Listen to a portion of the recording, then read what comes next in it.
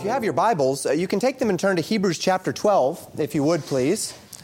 Hebrews chapter 12 in your Bibles. We are on part 1 of a message that is entitled Chastening Children. Our second week in our family series. For those of you that are not in the family raising phase, take heart.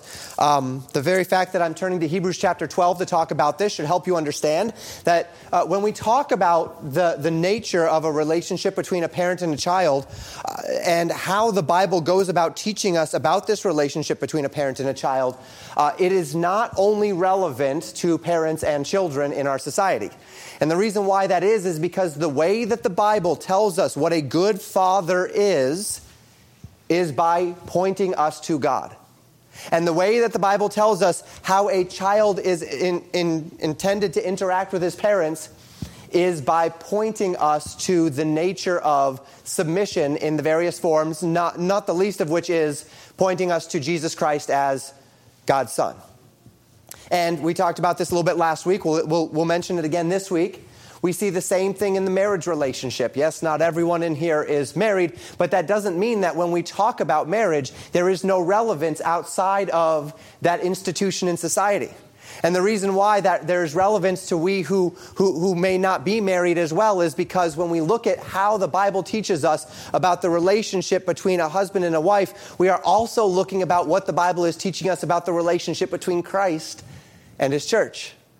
And so there is relevance there. And of course, we will do that again today, as we'll be intent every week, while we will be primarily focusing in these 6 to 8 weeks upon the family relationship. There is great need for that in this day, and that is what this series is for. Yet, don't just tune out.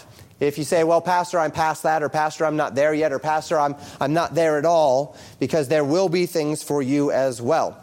And the first step along the way, as we talk through the relationship between parents and children, is this idea of parental chastening, or the chastening of children. Now, the word chastening is one which I draw from this passage here in Hebrews 12. And in verses 5 through 11 of Hebrews 12, the Bible says this: "And ye have forgotten the exhortation which speaketh unto you as unto children. My son, despise not thou the chastening of the Lord, nor faint when thou art rebuked of him. For whom the Lord loveth he chasteneth, and scourgeth every son whom he receiveth. If ye endure chastening, God dealeth with you as with sons. For what son is he whom the Father chasteneth not?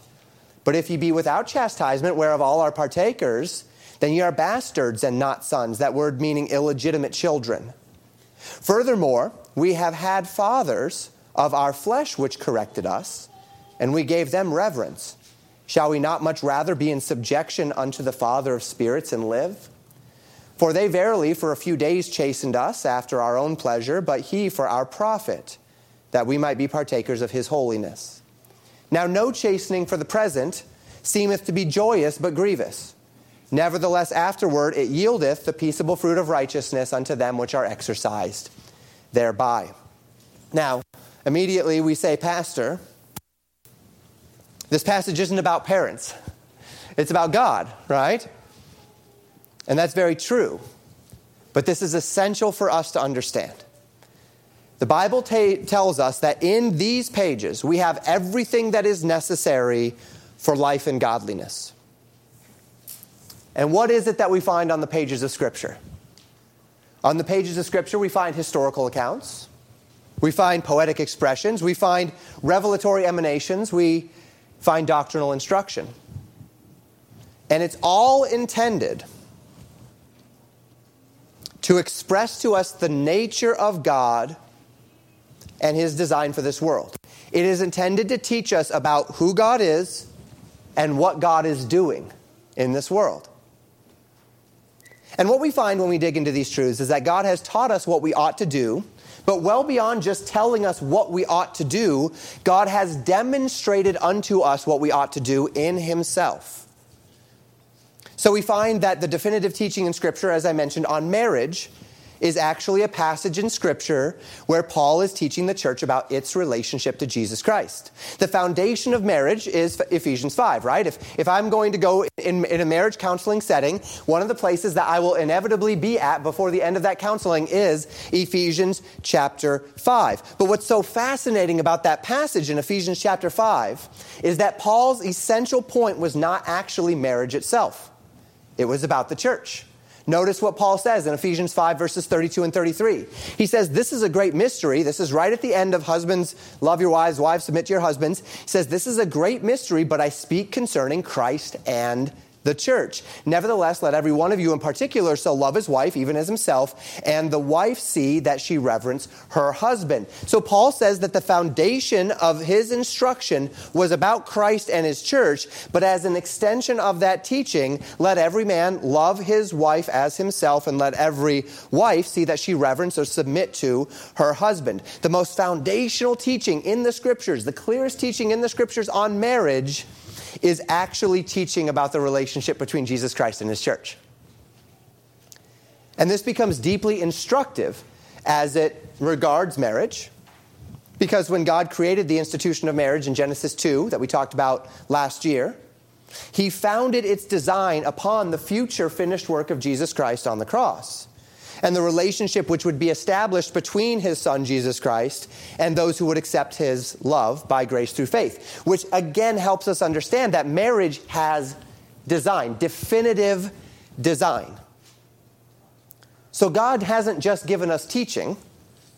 He's given us tangible examples in our lives to relate ourselves to that teaching, in this case, marriage. Husband, if you want to know what loving your wife looks like, take every aspect of how Jesus expressed and expresses his love toward his church, all the way to the cross itself, and translate that into your marriage.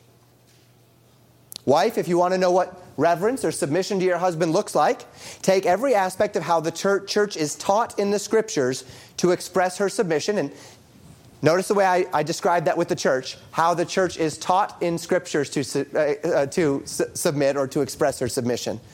And the reason why we have to say it that way is because when Jesus' example, we can look directly, see his example, and follow it, because Jesus was the perfect man. Now, the church doesn't always do a great job of submitting to Christ. Right? And so when we look at the church, we are looking at what the Scriptures teach about the church more than we're looking at the example of any particular church itself as it relates to submission to Christ. Follow the biblical instruction of what church submission to Christ ought to look like, those historical examples of when we see the church aligning with that, and make that the foundation wise of how you interact with your husband. And if you do that, then that marriage you'll begin to see how your interactions can correspond to what the Lord has taught. Now, of course, all of this is easier said than done, right? Jesus was the perfect man. He was God in flesh. And as such, husbands aspiring unto his example is a lifelong endeavor, which will never fully achieve this side of eternity. But that isn't because we can't achieve it. For those who have the Holy Spirit indwelling, we do have everything necessary to fully realize Christ's holiness in our lives. The problem, of course, is that when I received the Holy Spirit of God by grace through faith at the moment that I believed, I didn't lose the flesh. Right? The flesh is still there. The flesh is still present with me. Paul makes that very clear in Romans chapter 7, that to will is present with me, but how to perform that which is good I find not, because this flesh is still there. Yes, the power of the flesh in my life is broken, but its presence is still very real. And as a mortal and a flawed man, I will always struggle against the flesh's influence in my life until the day that I step into eternity. But the point is that we have this template, the perfect example against which to measure ourselves and the manner in which we're interacting one with another, for the purpose of knowing what marriage looks like and how to best live out those responsibilities and privileges. And the same thing can be said of parenting. Parenting has design. Yes, there are passages in the Bible which give us direct instructions regarding the parent-child relationship. Last week, we saw that initial example in Deuteronomy chapter 6. There we are. In Deuteronomy chapter 6, verses 6 through 7, where Moses wrote, "And these words which I command thee this day shall be in thine heart, and thou shalt teach them diligently unto thy children." So we talked last week about this idea of multi-generational discipleship and a model of multi-generational discipleship where we are seeking to draw children rather than alienating them from the generations that are above them or separating them from the generations that are above them, that we are drawing the generations together and that we are calling the elder to teach the younger and to invest that knowledge in them, and for the younger to identify and appreciate the lessons, the stability, the clarity, and the experience of those who have gone before them, and to hold that in high esteem, and how important it is in the church that we restore a multi-generational idea and a model to the church. And then, of course, in our families, that's where it begins, right? It begins with our families. It begins with parents and with children. And then we added to this various examples of parental instruction as they're laid in the Proverbs, showing us a template for parental instruction throughout wisdom literature. And we see more of those as we walk through the Proverbs. Proverbs chapter 22, verse 15. Bible says, as it relates to chastening, "Foolishness is bound in the heart of the child, but the rod of correction shall drive it far from him." It says a similar thing in Proverbs 13:24. "He that spareth his rod hateth his son, but he that loveth him chasteneth him betimes." That word betimes there meaning in right season, when appropriate. Proverbs 22:6. "Train up a child in the way he should go, and when he is old, he will not depart from it." We see that call to train up the child. Of course, we know of Ephesians chapter 6, verse 4. "And ye fathers, provoke not your children to wrath, but bring them up in the nurture and admonition of the Lord." And Colossians chapter 3, verse 21, which is a part of our memory verse for this next month. "Fathers, provoke not your children to anger, lest they be discouraged." So we do have these verses, right? And we'll talk more about these in the weeks to come. We have these verses that lead us or compel us unto various snippets of what parenting and particularly the idea of chastening a child looks like. But in reality, there's very little practical instruction in the Scriptures directly about a parent's responsibility toward their children. In the same way that there's not a whole lot of practical instruction in the Scriptures regarding the interactions between husband and wife.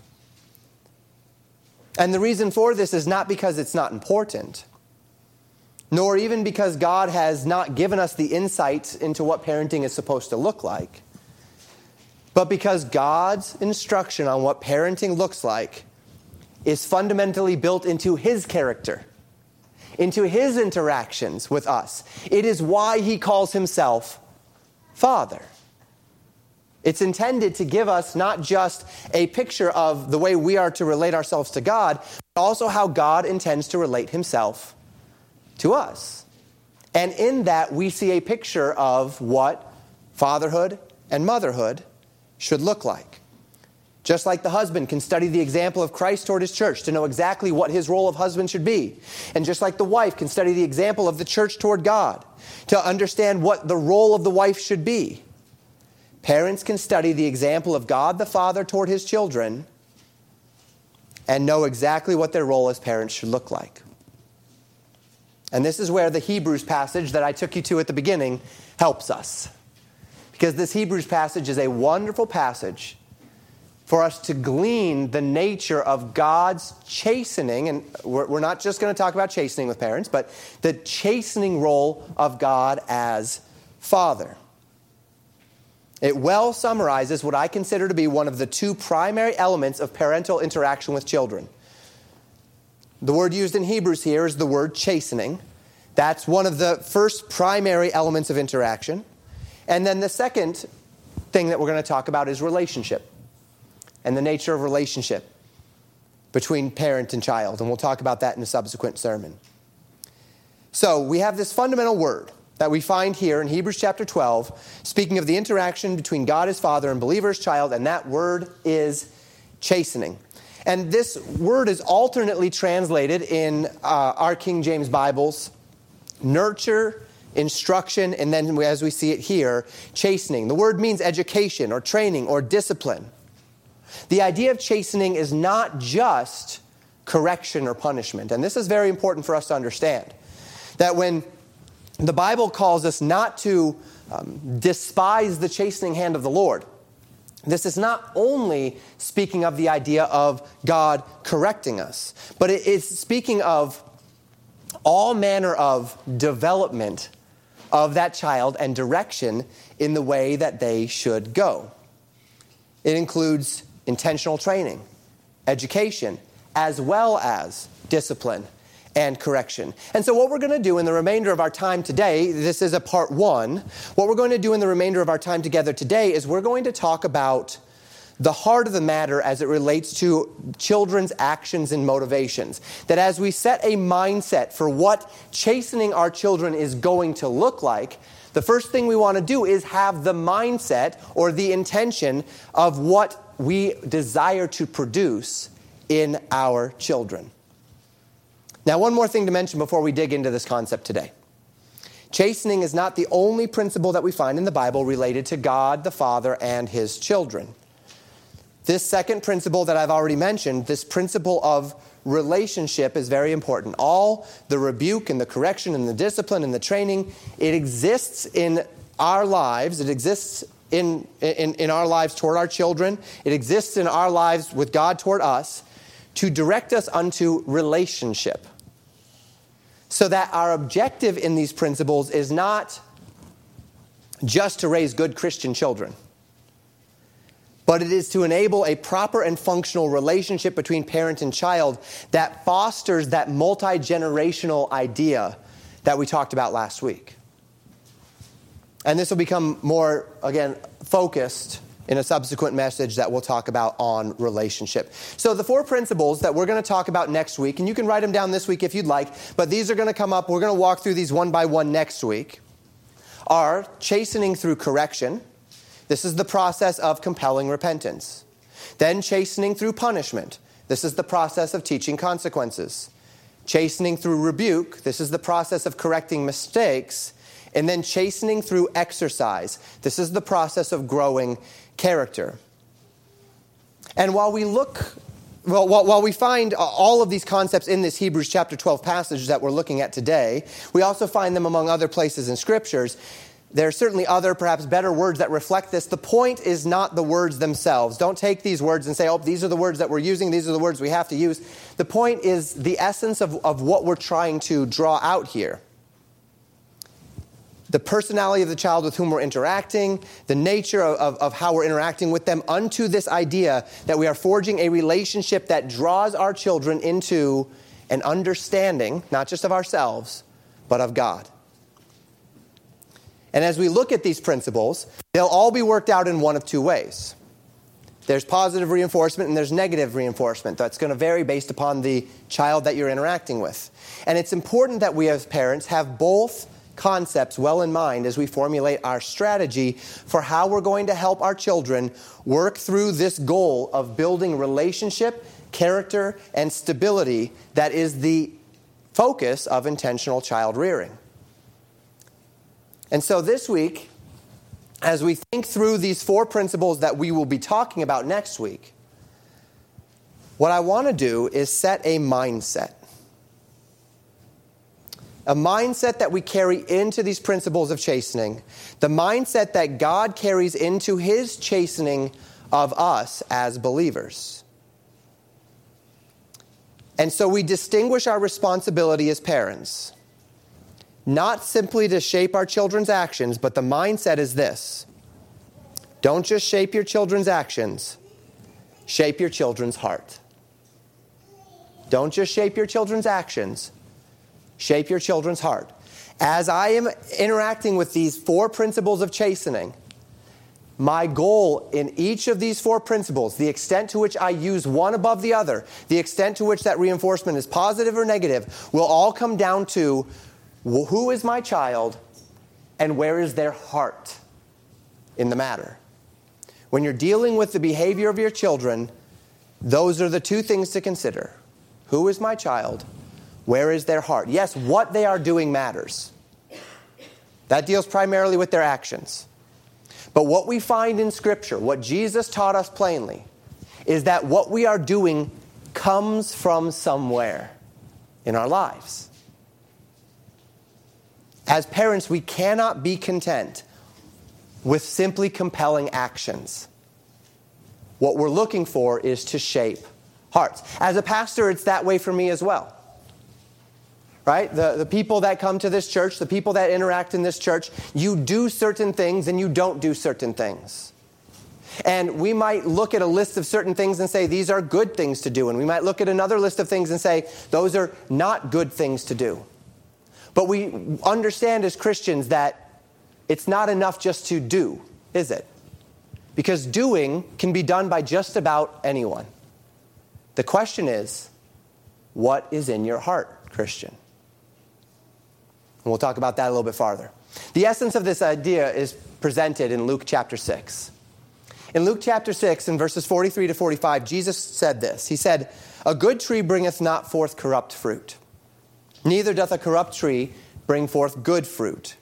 For every tree is known by his own fruit. For of thorns men do not gather figs, nor of a bramble bush gather they grapes. A good man out of the good treasure of his heart bringeth forth that which is good. And an evil man out of the evil treasure of his heart bringeth forth that which is evil. For of the abundance of the heart his mouth speaketh." Out of the abundance of the heart his mouth speaketh. What comes out of a man is the product of what is inside that man. As I said, this is not just the principle of child discipline, is it? This is a principle of biblical discipline. This is just as true for you as it is for any child in this room. What comes out of you is what is inside you.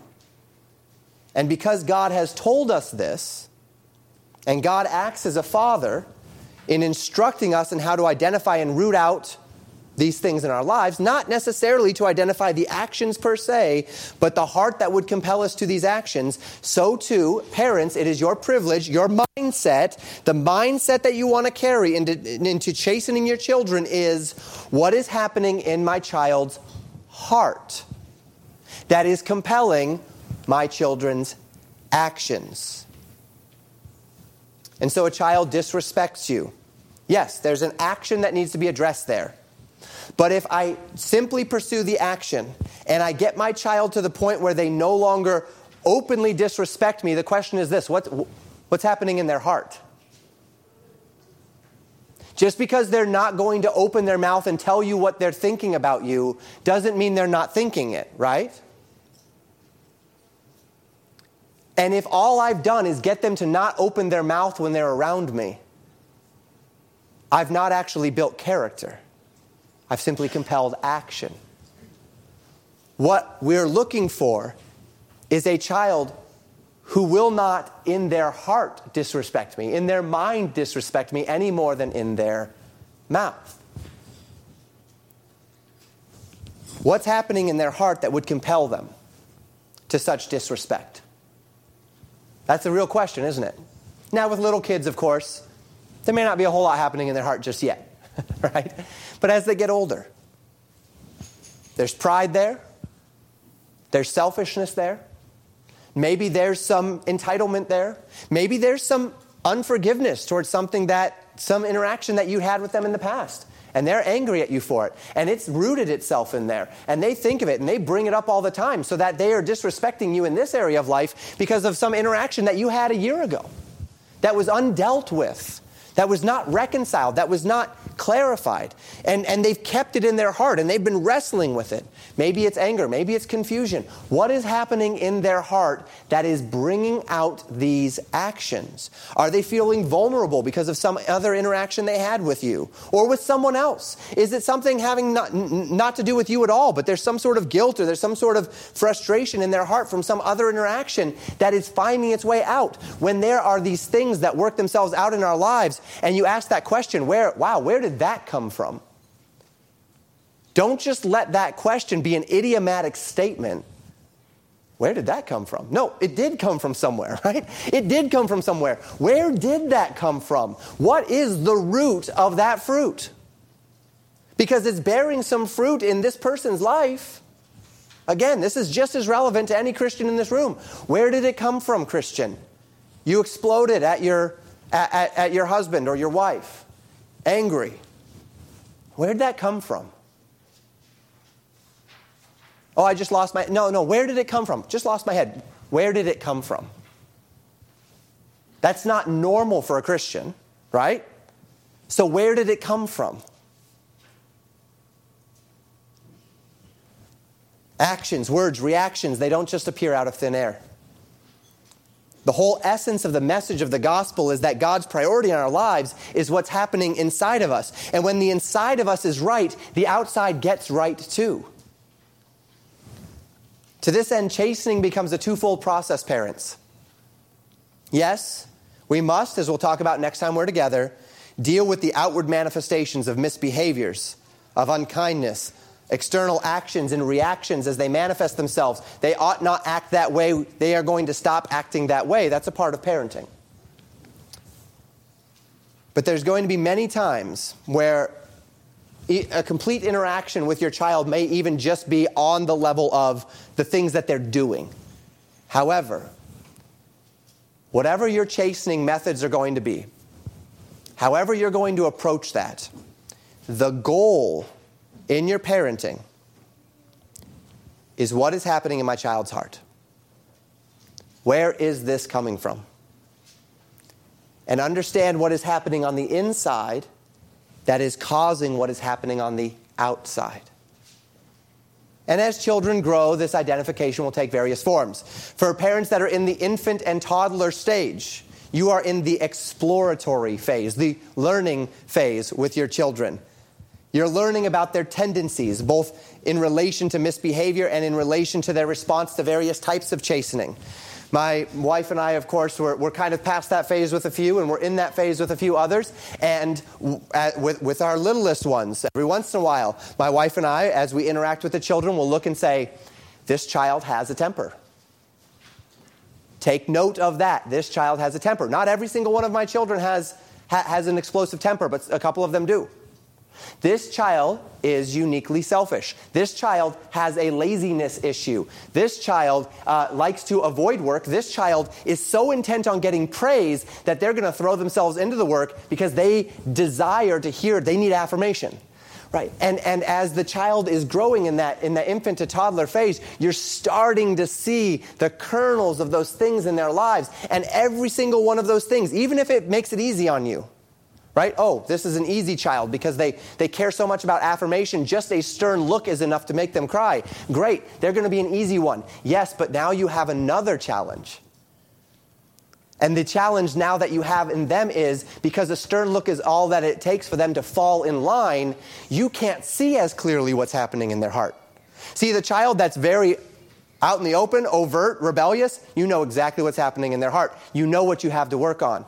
The quiet ones, those are the ones that'll get you, right? Because you don't know what's happening in their heart. Because they're just going to go off and they're going to sit in the quietness of their own minds, mind their own business, and stew on whatever they're stewing on, and rebel in whatever way they're going to rebel. But it's never going to come out of them in that way, right? Everything comes out, but not in that normal way. Not in the way that makes it so obvious that I can just deal with it. I have to dig a little more. I'm going to have to mine a little more, that child. And so with the infants, we're starting to look at just those tendencies. Once your children are walking and talking and answering and asking questions, you're still learning, but you can begin to observe and even test the tendencies of your children. See, if I want to get to the heart of my child, then I'm going to have to start pushing that child and pricking the points of his heart where he's weak. I'm going to have to see, okay, does my child have a temper? Now, I'm not going to make my child angry, but I might not necessarily rescue my child from a position where he could become angry, so that I can see how he will react to the situation at play, so that I can find a little something out about what's happening in his heart. How do they handle rebuke? Do they fight back? Do they run away? Do they submit quickly? Are they hasty to please, or are they headstrong and stubborn? How do they express anger? Do they explode? Do they go quiet? Do they seek vengeance? Or do they let things go? Is it water off a duck's back? Or are they not satisfied until eye for eye, tooth for tooth? How do they manifest selfishness and pride? Are they active and assertive? They want that. They're going to push the kid out of the way so that they can be first in line. Or are they passive and manipulative?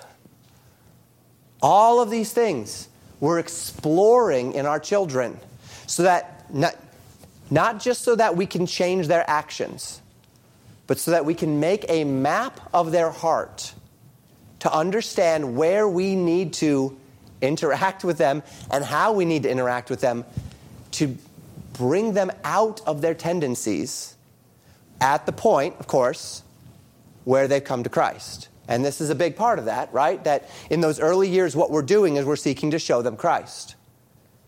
And once our children have come to Christ, then we have a whole new tool bag of methods and opportunities by which to help them work into the Word of God and align themselves with it. And then as they translate to adolescence, that time which is different for every child, but which we see beginning somewhere 10, 11, 12, 13. Your time with them in discipline should often, not always necessarily, but often include discussions to help them see behind the curtain of their own hearts.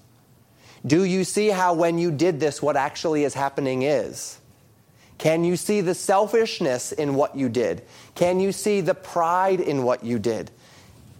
Did you see how your anger got the best of you?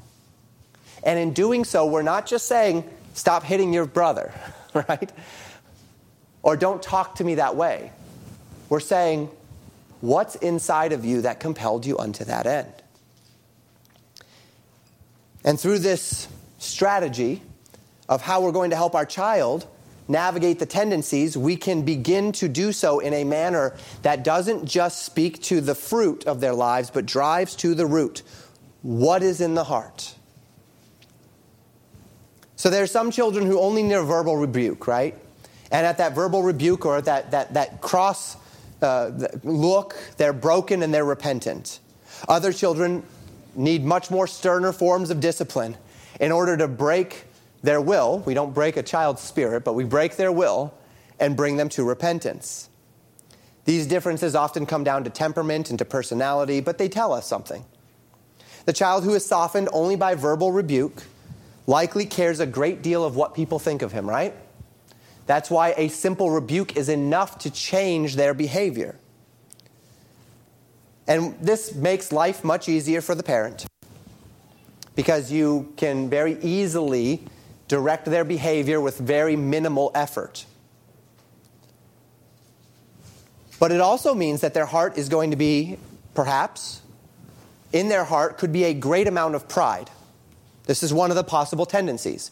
Why is it that they're so quick to conform? Well, because they're very proud and they care so much about what people think of them and they care so much about how people view them that they are going to align quickly, specifically so that people see them in a good light and people will like them. Now, this is a tendency that is in many of us.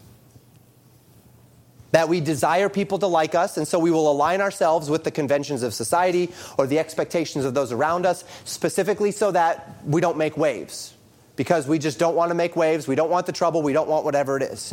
Yes, but we all know the downfalls of such tendencies, right?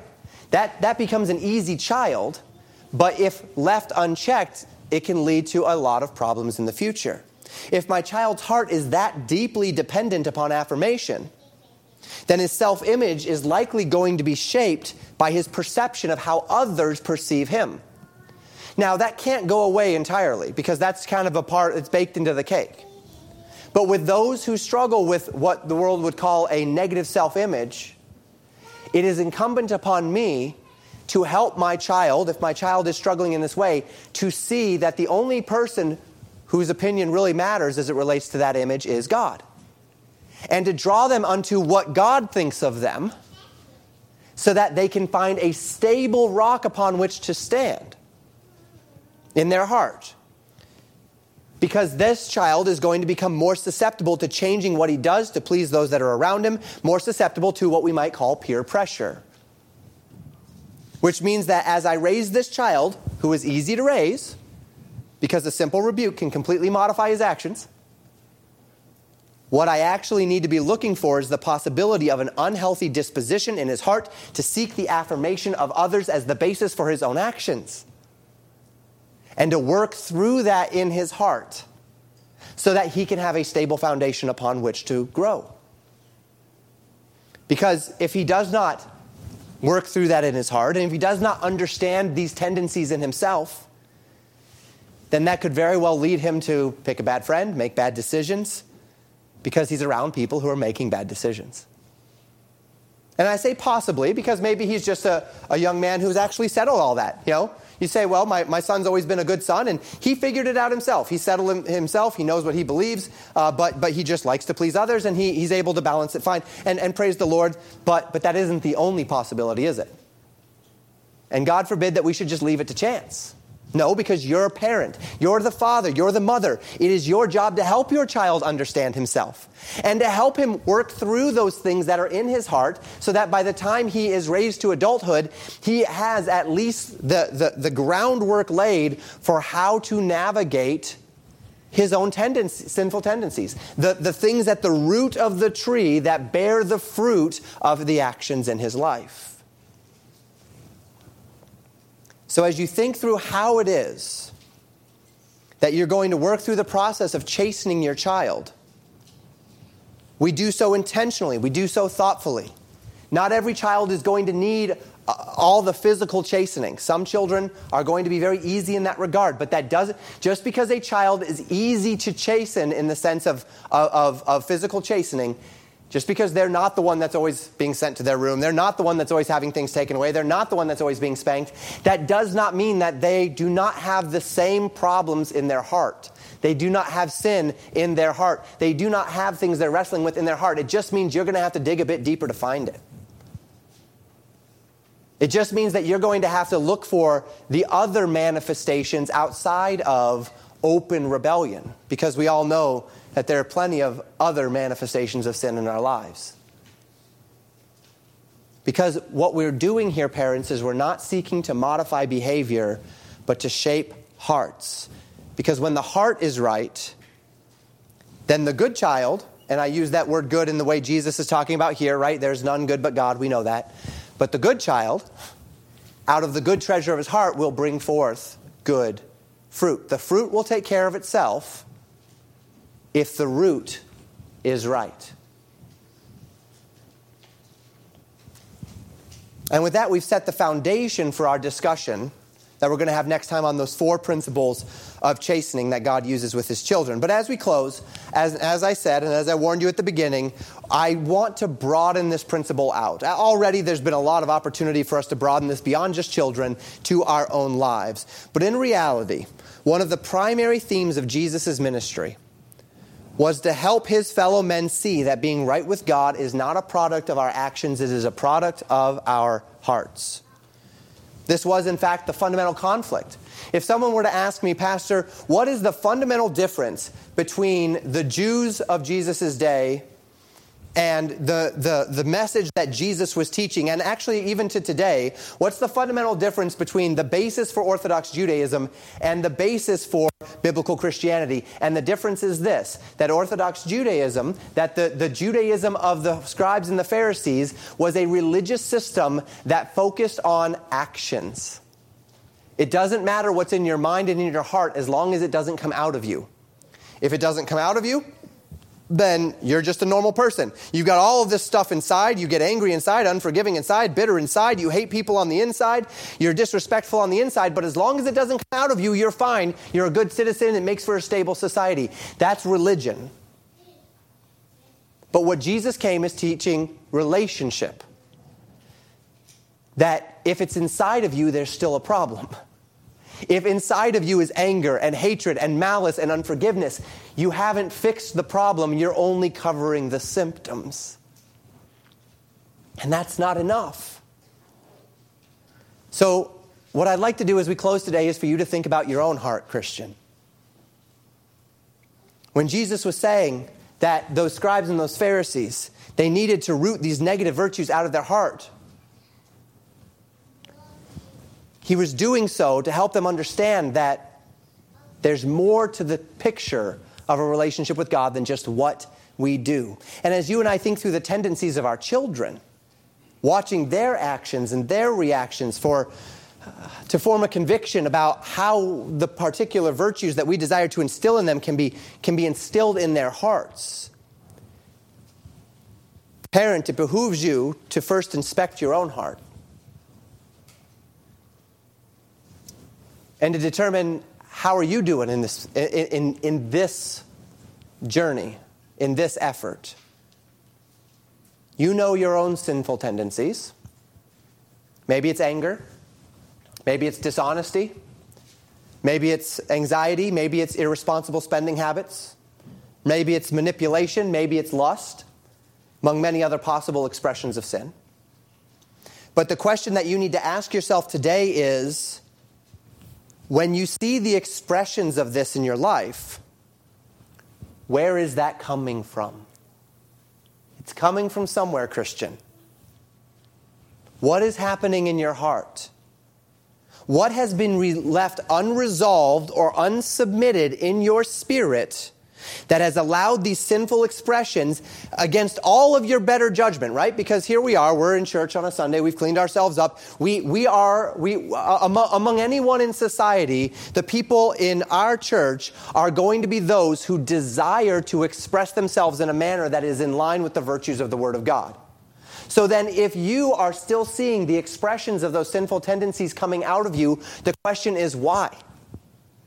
What is in your heart, Christian? What is unresolved in your spirit? So Jesus would give a wonderful illustration of this in Matthew chapter 23, verses 25 and 26. He was talking to the scribes and the Pharisees, and he said this, "Woe unto you, scribes and Pharisees," and then he calls them hypocrites. He says, "For ye make clean the outside of the cup and of the platter, but within they are full of extortion and excess. Thou blind Pharisees, cleanse first that which is within the cup and the platter, that the outside of them may be clean also." And may we take this warning of our Savior to heart as well. That we are not satisfied simply by being clean on the outside. Just as I would say to any parent who I'm counseling on parenting, don't be satisfied just because your child is not acting up on the outside. What's happening in their heart? Now, that doesn't mean that you see a child who's being obedient and respectful and say, "I'm going to dig for something wrong with you." That's not what we're talking about here, right? What we're talking about is if my child is showing... If I've got a rebellious child, they're showing those expressions, it's very easy to understand what's happening there. If my child is not showing those, I know that there's still sin in their heart somewhere, and it's going to manifest itself in some way, and maybe it's more familially acceptable ways of expressing sinful tendencies, maybe the selfishness or the pride or the ways that they're going to manifest those things are not as glaring or obvious. Give you an example. My children are hyper-competitive. Now, competition is not a bad thing. Competition makes us better. But hyper-competition means that there is a pride issue going on. If I can't lose, the question is, why not? And so, when I see my children competing with one another, I look and I say, good, because that's going to make all of them better. But at the same time, I also say, but what I need to be looking for in the competitive nature of my children are those manifestations of selfishness, pride, anger that might come out of them in handling their competitiveness, because those things have to be resolved. And if I just say, oh good, my children are competitive, I'm overlooking the possibility of manifestations of where their sin nature could poke out its head, and ways in which I can help guide them into that which is useful. And so we take this warning of our Savior, and we don't allow a circumstance in our own lives as Christians where we're clean on the outside, we've cleaned ourselves up for a Sunday, and we put on our smile, and then we take that smiling picture when we're all cleaned up, and we put it on social media, and everyone says, oh look, they're all happy and everything's well. And we say, well, that means I'm good. As long as pastor isn't coming up to me saying, I've got a real problem with what you're doing, I'm fine. As long as the people in the church aren't coming up and saying, wow, you're really in a bad way, I'm fine. Well, no. What's in your heart? Excess, pride, anger, unforgiveness, bitterness, selfishness, lust, covetousness, deceit. If those things are in your heart, then there's still something going on, Christian. Let's root those things out. Let's get them out of the heart. And what Jesus says here to the scribes and the Pharisees is, if you clean the inside of the cup and the platter, he says the outside of the cup and the platter are clean, but the inside are filthy. That's not a very useful cup. But he says, clean first the inside of the cup. And of course, when Jesus told them to do that, what the natural way that would go is this. A scribe or the Pharisee says, oh, okay, Jesus says clean the inside of the cup. All right, I'm going to clean the inside of the cup. And then he tries to clean the inside of the cup, and he says, wait a minute, I can't clean the inside of the cup. Which is why then Jesus would say, come unto me, believe on me, and I will give you of my Spirit so that you can be cleansed from the inside. So we allow Jesus to clean the inside of the cup. And if the inside of the cup is clean, then that which is going to come out of us, the outside of the cup, will take care of itself. So let us first clean that which is inside the cup and the platter, Christian. And when at once the inside is clean in truth, the outside will take care of itself. And while this lesson is important for every one of us in this room, I cannot stress enough how important it is, parents, that as you walk through this process of understanding your children, you are walking through it in a manner that is looking for what is on the inside and how what is on the inside is coming out. And not just the negatives. My child is generous, or my child is thoughtful, or my child has a tender heart, or my child is fast to give of their time. My child is very affectionate. These are things that you want to identify as well. Because these are areas that you want to help your children understand how to balance in their lives, to not be taken advantage of, and to use properly for the sake of the church and for others. So we're identifying what is in our children's hearts so that we can properly then use chastening to direct their hearts into obedience and righteousness. Which means my method of chastening is going to be different from your method of chastening. Not only that, but my method of chastening with my oldest is going to be different than my method of chastening with my youngest. Because they're different. They have different tendencies. Different things are in their hearts. And they're going to need to be drawn out in different ways. But as we do that, let us begin, Christian, with ourselves. Echoing this principle that we find in Matthew chapter 7, that we first pull the beam out of our own eye, and then we can see clearly to pull the mote out of others' eyes, in this case, our children's eyes. And if, as you listen to these exhortations from Scripture about your own life, you find the prospect of understanding your own heart daunting, one of the things that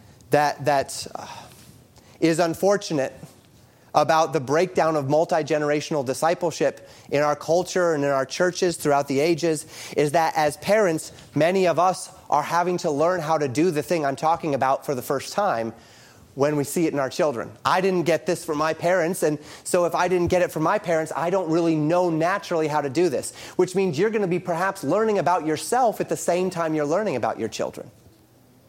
And if you find that daunting, if you don't know where to begin to even search your own hearts and actions and motivations to discern what is happening in your own heart, why are these things coming out of me? If you find that you're not able to trace those lines, well, I encourage you then to come talk to me.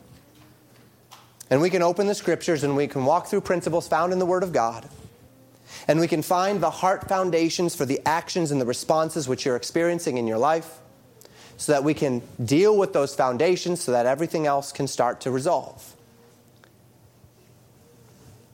And though the message, again, this message and the next two will be on child rearing and chastening and relationship, that does not mean that we cannot take all of the things that we're learning about child rearing and chastening and development and apply them to our own lives as well, because you are a child of the living God. And we have a loving Father in the heavens. And He is our example of what parenting looks like, because He does it to us as well. And we do so that we may live to the glory of the Father, that we may build up this multi-generational framework, and that we might guide our children into their generation in a manner where they'll be stable, well adjusted to the Word of God, to the society that is around them, for their best success. And that's what we're talking about here. but may we do the same in our own lives as well. May we search the Scriptures to understand the root of where we are in our own lives. And if there are things that we are struggling with, identifying where the root of that struggle is so that we can be right with Him. Let's close in prayer. Father, I pray for God's people, and I ask that you'd help us as we continue through this series. I know it's a little bit of an unconventional way to teach on parenting and to teach children as it relates to obedience and honoring of their parents. But I ask that you would help us through it, not just to orient ourselves rightly for those of us who are parents, but that God's people would all orient ourselves rightly to you and to our own manifestations of actions in our lives. And I ask that if there are people who have been wondering, how is it that I can't get past this sin in my life? Where is this manifestation of this sin coming from? I want it gone, but I can't get it gone. I ask that your Spirit would begin the process even now of showing them, of tracing them in their hearts to those things that are rooted in them, that they have not submitted, where they are not aligned, where they are holding out, quenching the Spirit of God, grieving the Spirit of God, in order that by your grace we might know ourselves and be able to work through the process of that sanctification and refinement process that you desire to do in our lives. And may that form the template for then how we lead the next generation into the same. And I commit these things to you in Jesus' name. Amen. Thank you for listening to Pastor Jamin Wickler from Legacy Baptist Church in Buffalo, Minnesota. More information about Legacy Baptist Church and a library of sermons are available at www.legacybaptistchurch.net.